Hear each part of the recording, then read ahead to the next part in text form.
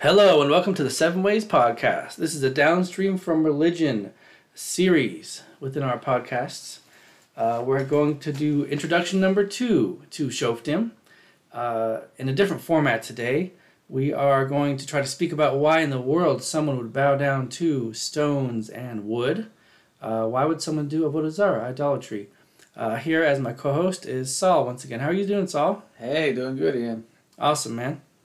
We're here on a wonderful Moti Shabbos, trying to learn some Torah together. So it's my goal to do with 20 minutes or less, something like that, to prove why in the world somebody would worship idols. What does that even mean? So initially we start with Rambam as usual, Maimonides. Rambam writes in the Mishnah Torah that initially everyone believed in God, and gradually they made a mistake in the times of Enosh.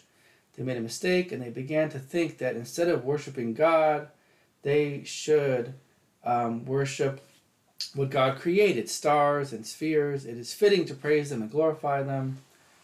And it was still related to God. But after that, many years passed and false prophets came by and they said, you know what?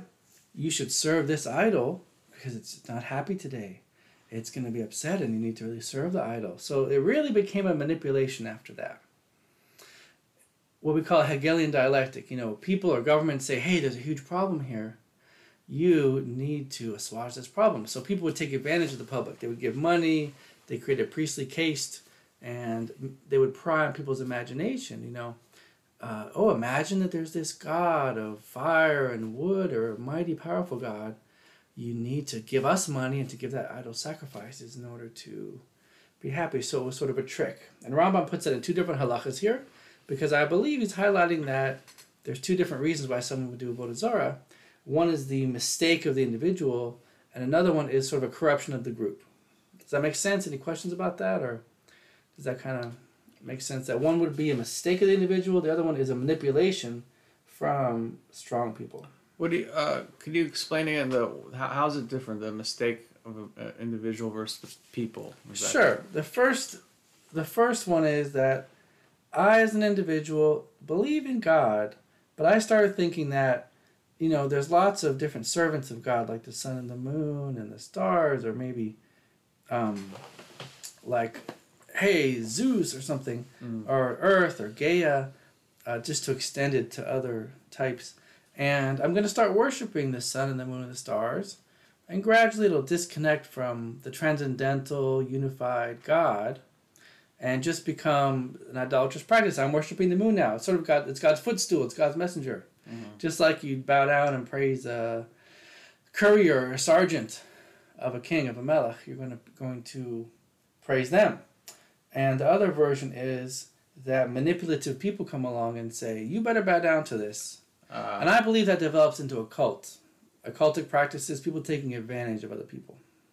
And did it start off as the first way, and then it gradually became the second? Correct. Okay. Exactly. There was a Hishtalshelus, there was a gradual devolving into these practices. And as an extension of number 1, I want to prove today that an individual without a group manipulating him can also go down this road of perdition. Because if somebody starts doing averos, sins, hanging out with, doing inappropriate things with women, or stealing, or things like that, they sort of have to forget about God. You have to bavorn, you have to preempt that there's a God to justify your own personal dalliances. So you may say, oh, well, you know, I believe in a general power in the universe. There's sort of a force in the universe, which is God, but God doesn't really want me to do these commandments. He just wants me to be a good person and do other commandments. And gradually this person perhaps will keep going down the road of indulgence and become extremely indulgent as an individual and become a heretic. Doesn't always happen. They could be halfway down the road. I believe this actually, these 2 approaches, it's really kind of 3. We got 2.5 approaches here. There's the mistaken person who worships something that's not God. There's the person who needs to forget about God for his or her own personal dalliances or preempting God. And then there's the cult, the group, exercising rights. Now, if you go to the 5 books of Moses, right, the Chumash, many laws are repeated. Seemingly, we expect God created the world. Here's Mount Sinai. Here's some laws, like an American law book. But it doesn't happen that way, right? Over and over, things are repeated.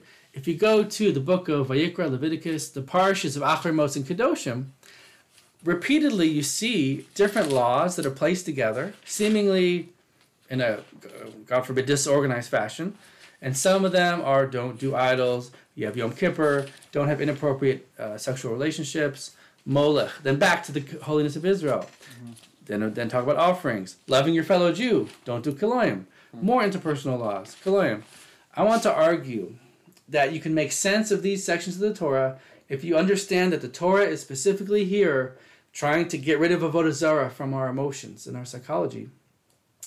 You can understand why these mitzvahs are repeated and why it's sort of like a cycle of the same 4 and 5 types of mitzvahs here. Because Achrei Mos here represents the individual's corruption, and Kedoshim represents the group corrupting the individual. And the Torah wants us to know different types of avodah zarah so we get away from it.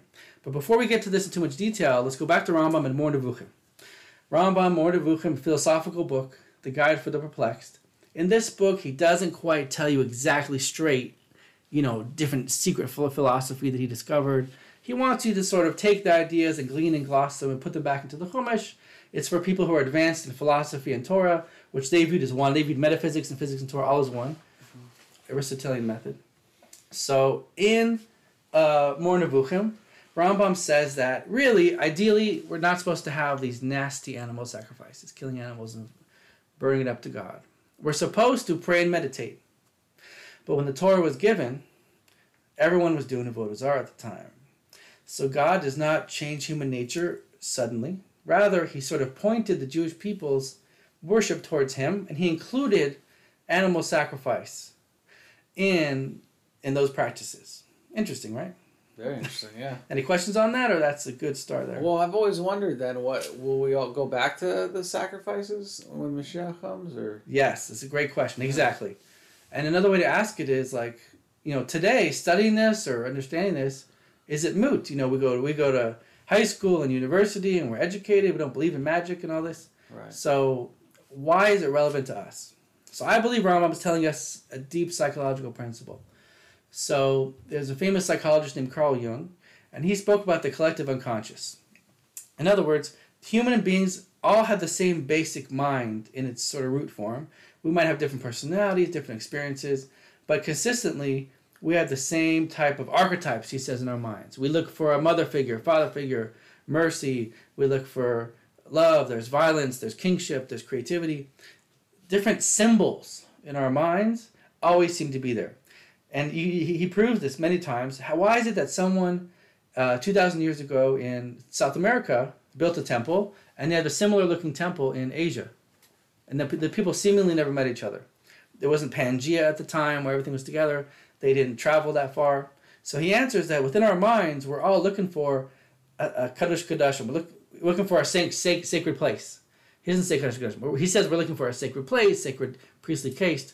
So I believe Rambam is guiding us to understand that Karbanos offerings are something that are actually in the back of our mind, even if we feel super educated and super advanced within our psychology.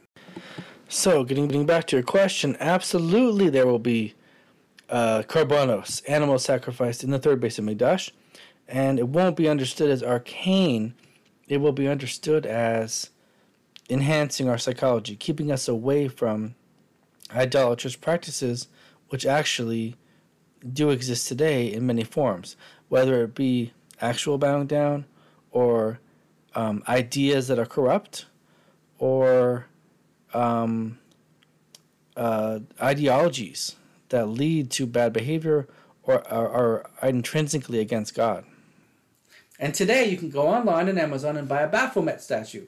You have people in our society who went to university, colleges, and they have a tattoo of Baphomet because that represents to them destroying the world and rebuilding it. There's a Satan tattoo because that represents to them being contrarian. Other people literally believe in Wicca and Satan and these things.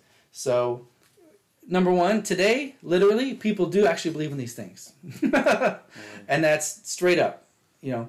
I'm not saying every single person does animal sacrifice, killing children, blood, and all these things that the certain conspiracy theorists say, but it's in our mind.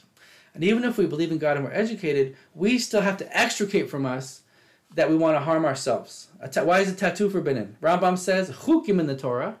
Here's my secret, Rambam says. The Gemara says, chukim are just a gezerah from Hashem that you have to keep. And mishpatim are mitzvos that if they were not written, you would write them. Like don't steal, don't kill. Chukim, or just do it, Hashem says. Well, Rambam says, well, I'll give you the idea. That chukim really are anti-avodah zarah. The priests used to shave their head bald, like we have skinheads today is sort of a bad thing. Don't cut the side of your head because it's a non-Jewish komrim. It's an avodah zarah dika thing to have a clean shaven face. Even to the point where there are people that used to cook a kid in its mother's milk. And that was their avodah zarah service. Boom. It's not just some bizarre thing that Jewish people keep. It's something deep. And now you could say at the time, they were mixing together for, the fertility of milk and the life and blood of an animal. Maybe there is a way we could explain that sort of negative practice to ourselves. Mixing wool and linen. Ramban says, God created a very specific ecosystem in the universe. If you go and put wool and linen together and you graft things together, that's almost like wiping out all the bees and then the flowers and the trees don't happen, right? Well, these are my examples. But he says, when you do shatnez, you're destroying the ecosystem of the universe. And that is something that is an avodah zarah dika practice. People who look at avodah zarah as important might look for a mighty warrior to be a hero, and that's going to save them, but not God. That's avodah zarah. That's foreign worship. They also might say, I hate myself, and I want to go and destroy the universe. And the one way to do that is through transhumanism or through mixing things within creation. God created things a certain way. There's a limit to how much you can blend it and make it together. Okay? So we need to extricate from ourselves self-harm, blood, and violence, and wanting to worship violence. We need to stop saying some of the avodah zarahs are strong men and mighty warriors. We need to say we need to stop having mighty warriors come and help us. We need to help ourselves and look at Hashem. There's a female avodah zarah that is Ashtaros, and there is a Asherah tree. Ashtaros, I didn't want to wait for this feminine archetype to come and save me. Really, I need to have healthy masculinity and go to be in charge of this and that. So, Seir, why in the world? Let's go straight back to Achamos Kedoshim. Why in the world do we, on the holiest day of the year, do we take a goat and we throw one of them off a cliff and we put one of them on the Mizbeach to Hashem? And Ramban says we're appeasing the Sitra Achah. Like we're appeasing. What is this? We need to give a gift to the devil? What is it? What does that mean? Back to what I said. If I hate myself, like Arod in the Chumash, Arod was a mamzer, so he made a mule. He said, I feel terrible. I'm screwed up. I'm going to go mess up creation because I hate myself. I'm not dealing with my own psychology and healing. Hurt people, as they say in Baltimore, right? I got to go hurt somebody else. So if I feel I'm ugly, I'm going to harm myself. I'm going to tattoo myself with certain things. And I'm also going to make a lowercase g god that looks like an ugly goat. Goats are some of the ugliest looking creatures around with the horns and with the face. And that's why they chose Baphomet in these things. So here, back to our Chemos. Holiest day of the year. Hashem wants us to get our minds blown with the contradiction. On the one hand, a goat is ugly. We need to throw the ugliness of self-destruction off of the cliff. Avodah zarah is about death worship and negative parts of the world as well. We also take a goat and we say, no, Hashem's creation is really beautiful, all of it, and it's constructive. We put it on the altar for Hashem. That blows our mind to get rid of self-destruction and to view everything as constructive to Hashem. Does that make sense? It all started with a big mistake. We shouldn't have been doing this stuff, but now that we did this, we need a physical temple. We're supposed to meditate.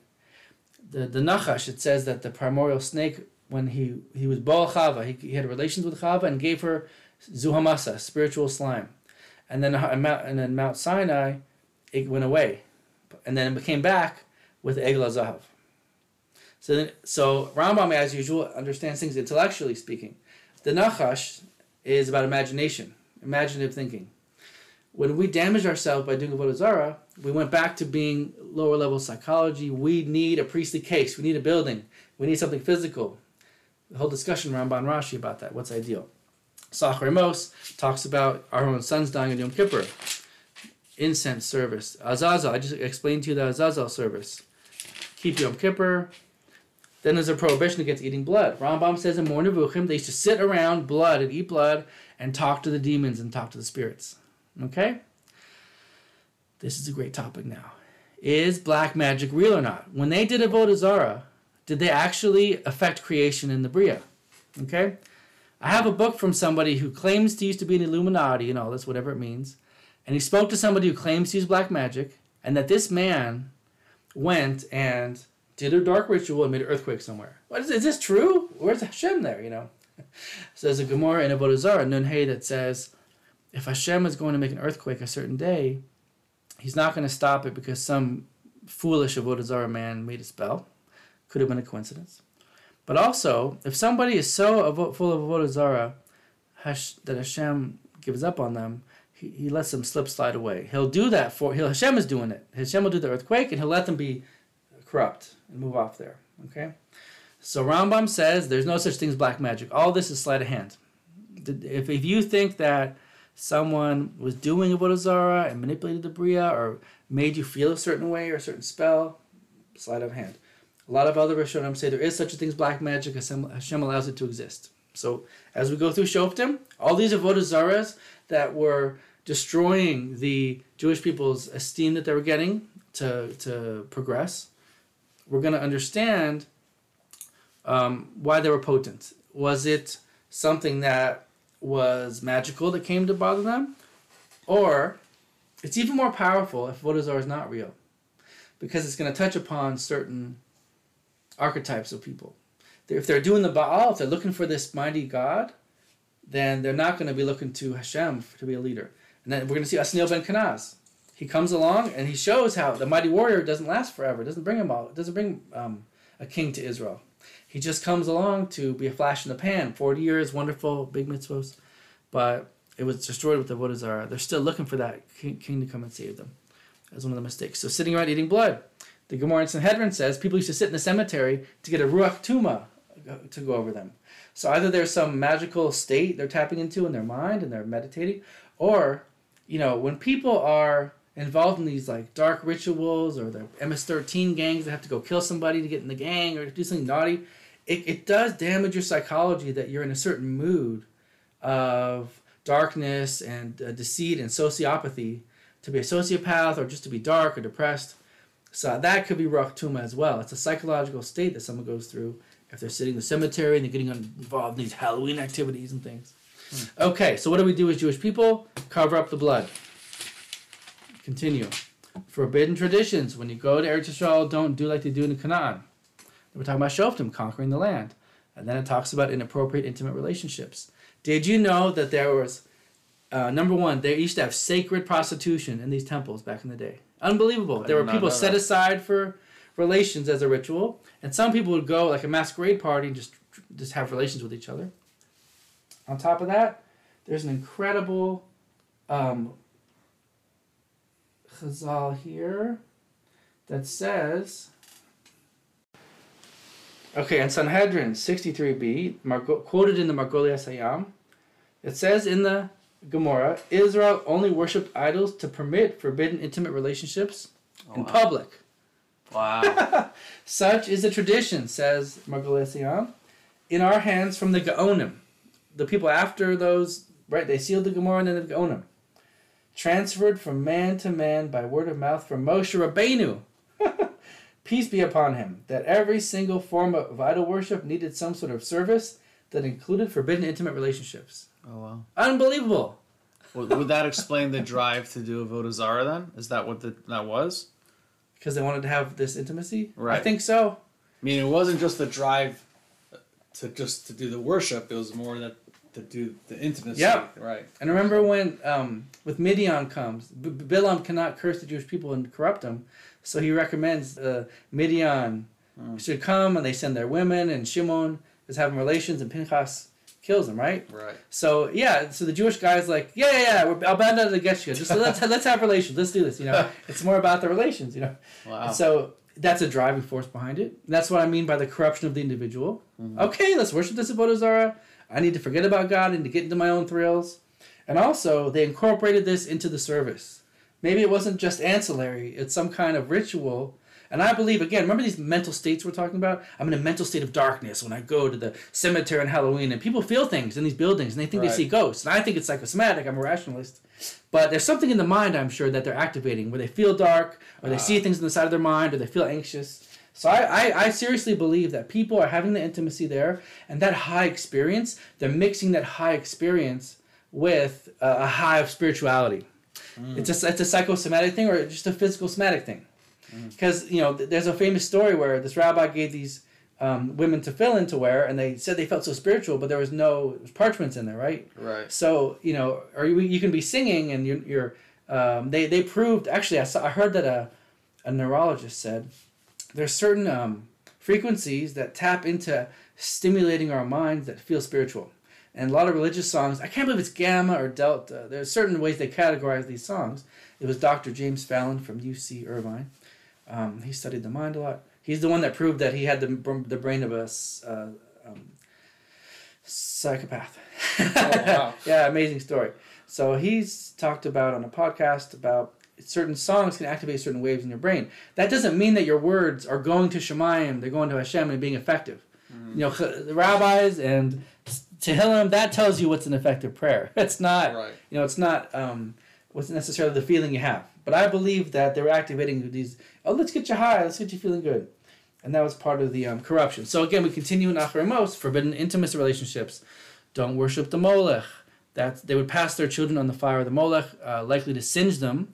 Not necessarily, there's a Molech and there's other things. One of them is singeing them, it's like a fire god. One of them is they would actually take their children and sacrifice them to these beings. Unbelievable. Terrible. Yep, don't lie with an animal. That's what Ramban says. Yeah, why would anyone do that? Right. You just say lonely, you don't have a woman. It's actually part of this road to perdition that I'm talking about. The Ramban comments, there's a sentence that says, the Hazinu is that parsha with that poem at the beginning. Laharvos haraba al tzameya, to add the hungry to the thirsty. Yeah.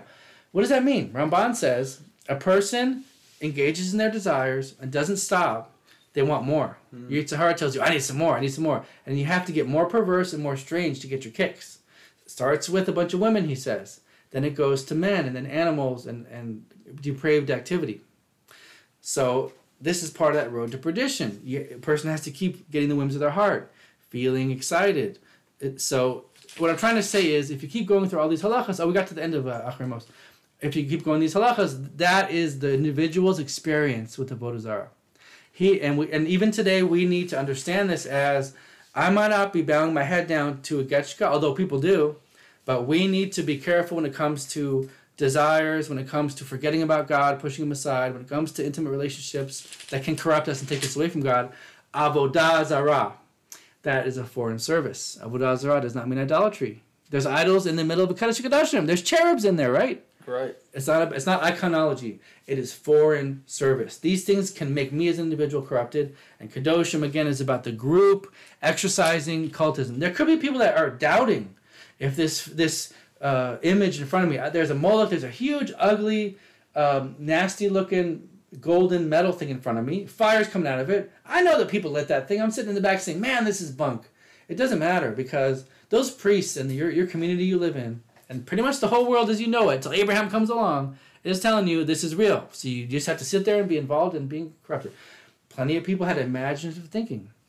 People think that certain signs and omens work. Even today, people think, oh God, I'm sitting in there as a psychotherapist, and I'm reading textbooks and all. People don't want to say that any kind of God, Abraham religion could be true, but they see spirits, and even in textbook, they were bashing Jewish people every other chance they can get in these corrupted textbooks. Every other case is about a bad behaving Jew. It's very sad. But then they'll say, no, those are patriarchal religions made up by patriarchs. But my client was communicating with the dead in the middle of session with her grandma. And it's like, wait a minute, dude. Isn't that magical? So these people really will believe in a magical way of thinking. We have to be careful with the group. That's why you have kadosh. Be kadosh to Hashem, setting aside yourselves as a holy nation. Then there's korbanos, gifts to the poor, loving your fellow. That's making sure the individual is taken care of. I mentioned kiloim, forbidden mixtures, don't corrupt creation. Now, transhumanism is a big thing nowadays. They're pushing this thing where anybody can be anything. We have to merge with machines and all that. This immediately takes you away from HaKadosh Baruch Hu and pure creation. The Torah is so ahead of its time. The Chukim don't mix together these things. It's not just that you're like taking away bees and there's no flowers. It is corrupting the fabric of creation and turns into foreign worship and destruction. It's a huge issue nowadays, and they're pushing it on society to divide and conquer. The British Empire ruled 1/4 of humanity.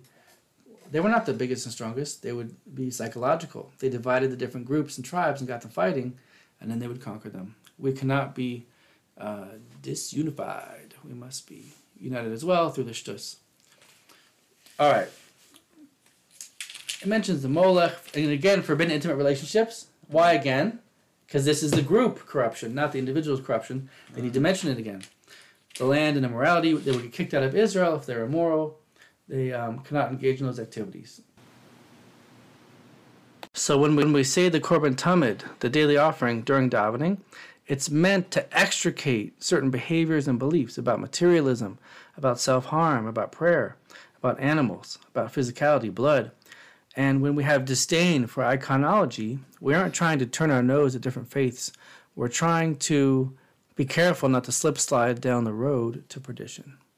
So, Saul, any ideas come from this that made you think of something new? Yeah, I was thinking a lot about the expression, what came first, the chicken or the egg?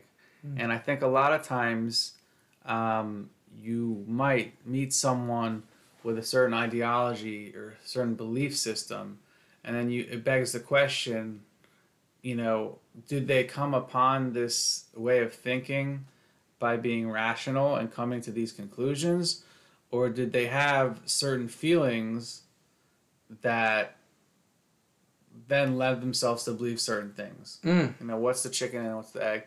And, another thing I was thinking about is I've met people with crazy tattoos, for example, something related to Satan, and I asked the person, all right, like, are you really into Satan? Is that what it is you're into? Like evil and causing trouble? And exactly. Bad. Or does it represent something like just being contrarian? And that's so true, because people say, no, I'm not going to believe in Satan and be totally anti. I'm just questioning it's the other side of things. And right. That might be an ideology they have, but what came first? Like the fact that they need to be against something like positive, or did they sit down and like make a calculated? Oh, that's very good, because that's exactly the Avodah Zarah. It's really the feelings behind it that justify the imagery and the bad behavior. Exactly, and that's something you can ask yourself, or someone who gets that kind of tattoo. It's something you could ask yourself: is what is it that drove me to do X, Y, and Z, and what else could I do and channel that same energy, those same ideas in a good way? Replacement behavior. Exactly, which is what Avodah Zarah was to be replaced by with the Beit HaMikdash and the sacrifices. Oh wow, you're talking the whole thing together. It's almost like a kindness from Hashem. Right. Hashem acknowledged that He won't change our nature, so too we can be kind to our family, to our therapy clients. What's the feeling behind it? Exactly. And then channel it with replacement behavior, healing the initial feeling. That's beautiful. That's a beautiful idea. Thank you. And just another thing I was thinking about is this idea that a lot of these people out there protesting and destroying cities and doing these kind of things, you have to ask, what's the root of these things? And maybe you could find that a lot of times these kind of people have problems with authority figures, which psychologically could go back to maybe a lack of a father figure. Right, that's true. Yeah, my friend sent me a huge article, and they trace back, like, gang members they have a lack of a father figure. The new father is the gang leader. That's his person. Sure. Or the article showed systemically that the home has been changed, and not understanding authority, certain types of authority is good. Speaking about... tell me. Speaking about gangs or whatever, it reminds me a lot of the gangster movies, for example. Specific ones like Goodfellas, Casinos... a lot of those are directed by Martin Scorsese, who did a lot of work to get things done accurately. Yeah. And what you'll find in some of these movies, for example, Goodfellas, the main character in the movie, you don't see his father at all throughout the whole movie. It's only in the beginning, and it's in a scene where his father's beating him for, let's say, not going to school. And I think that reflects or represents the lack of a father figure. And then throughout the movie, you see him getting close to other people. It's not just learning violence. It has to do with, like, They don't grow up saying, "Oh, I want to be a criminal." They're like, "Oh, this man who I now trust as my new father is going to take me under his wing." And I see. Exactly. And boom, back to the chicken and the egg. Chicken and egg. What comes first? Yeah. That's beautiful. Awesome. Oh, those are great ideas. I'm so glad you're joining us as a co-host. You always come up with some great matching ideas, brother. Thanks, man. It's always a lot of fun. Thanks for having me. We'll do some more, God willing. So getting back to wrapping this up with Shoftim, now as we go through all the different Shoftim, the heroes, the superheroes within the book, the Sefer, we will understand that little idols of trees and even a fly. There's an idol that's a fly in someone's pocket. All have tremendous symbology, not just black magic and strangeness, but tremendous symbology for why it leads to a human being's downfall. Thank you for joining us on this 7 Ways podcast, Downstream from Religion. We hope you have a blessed day.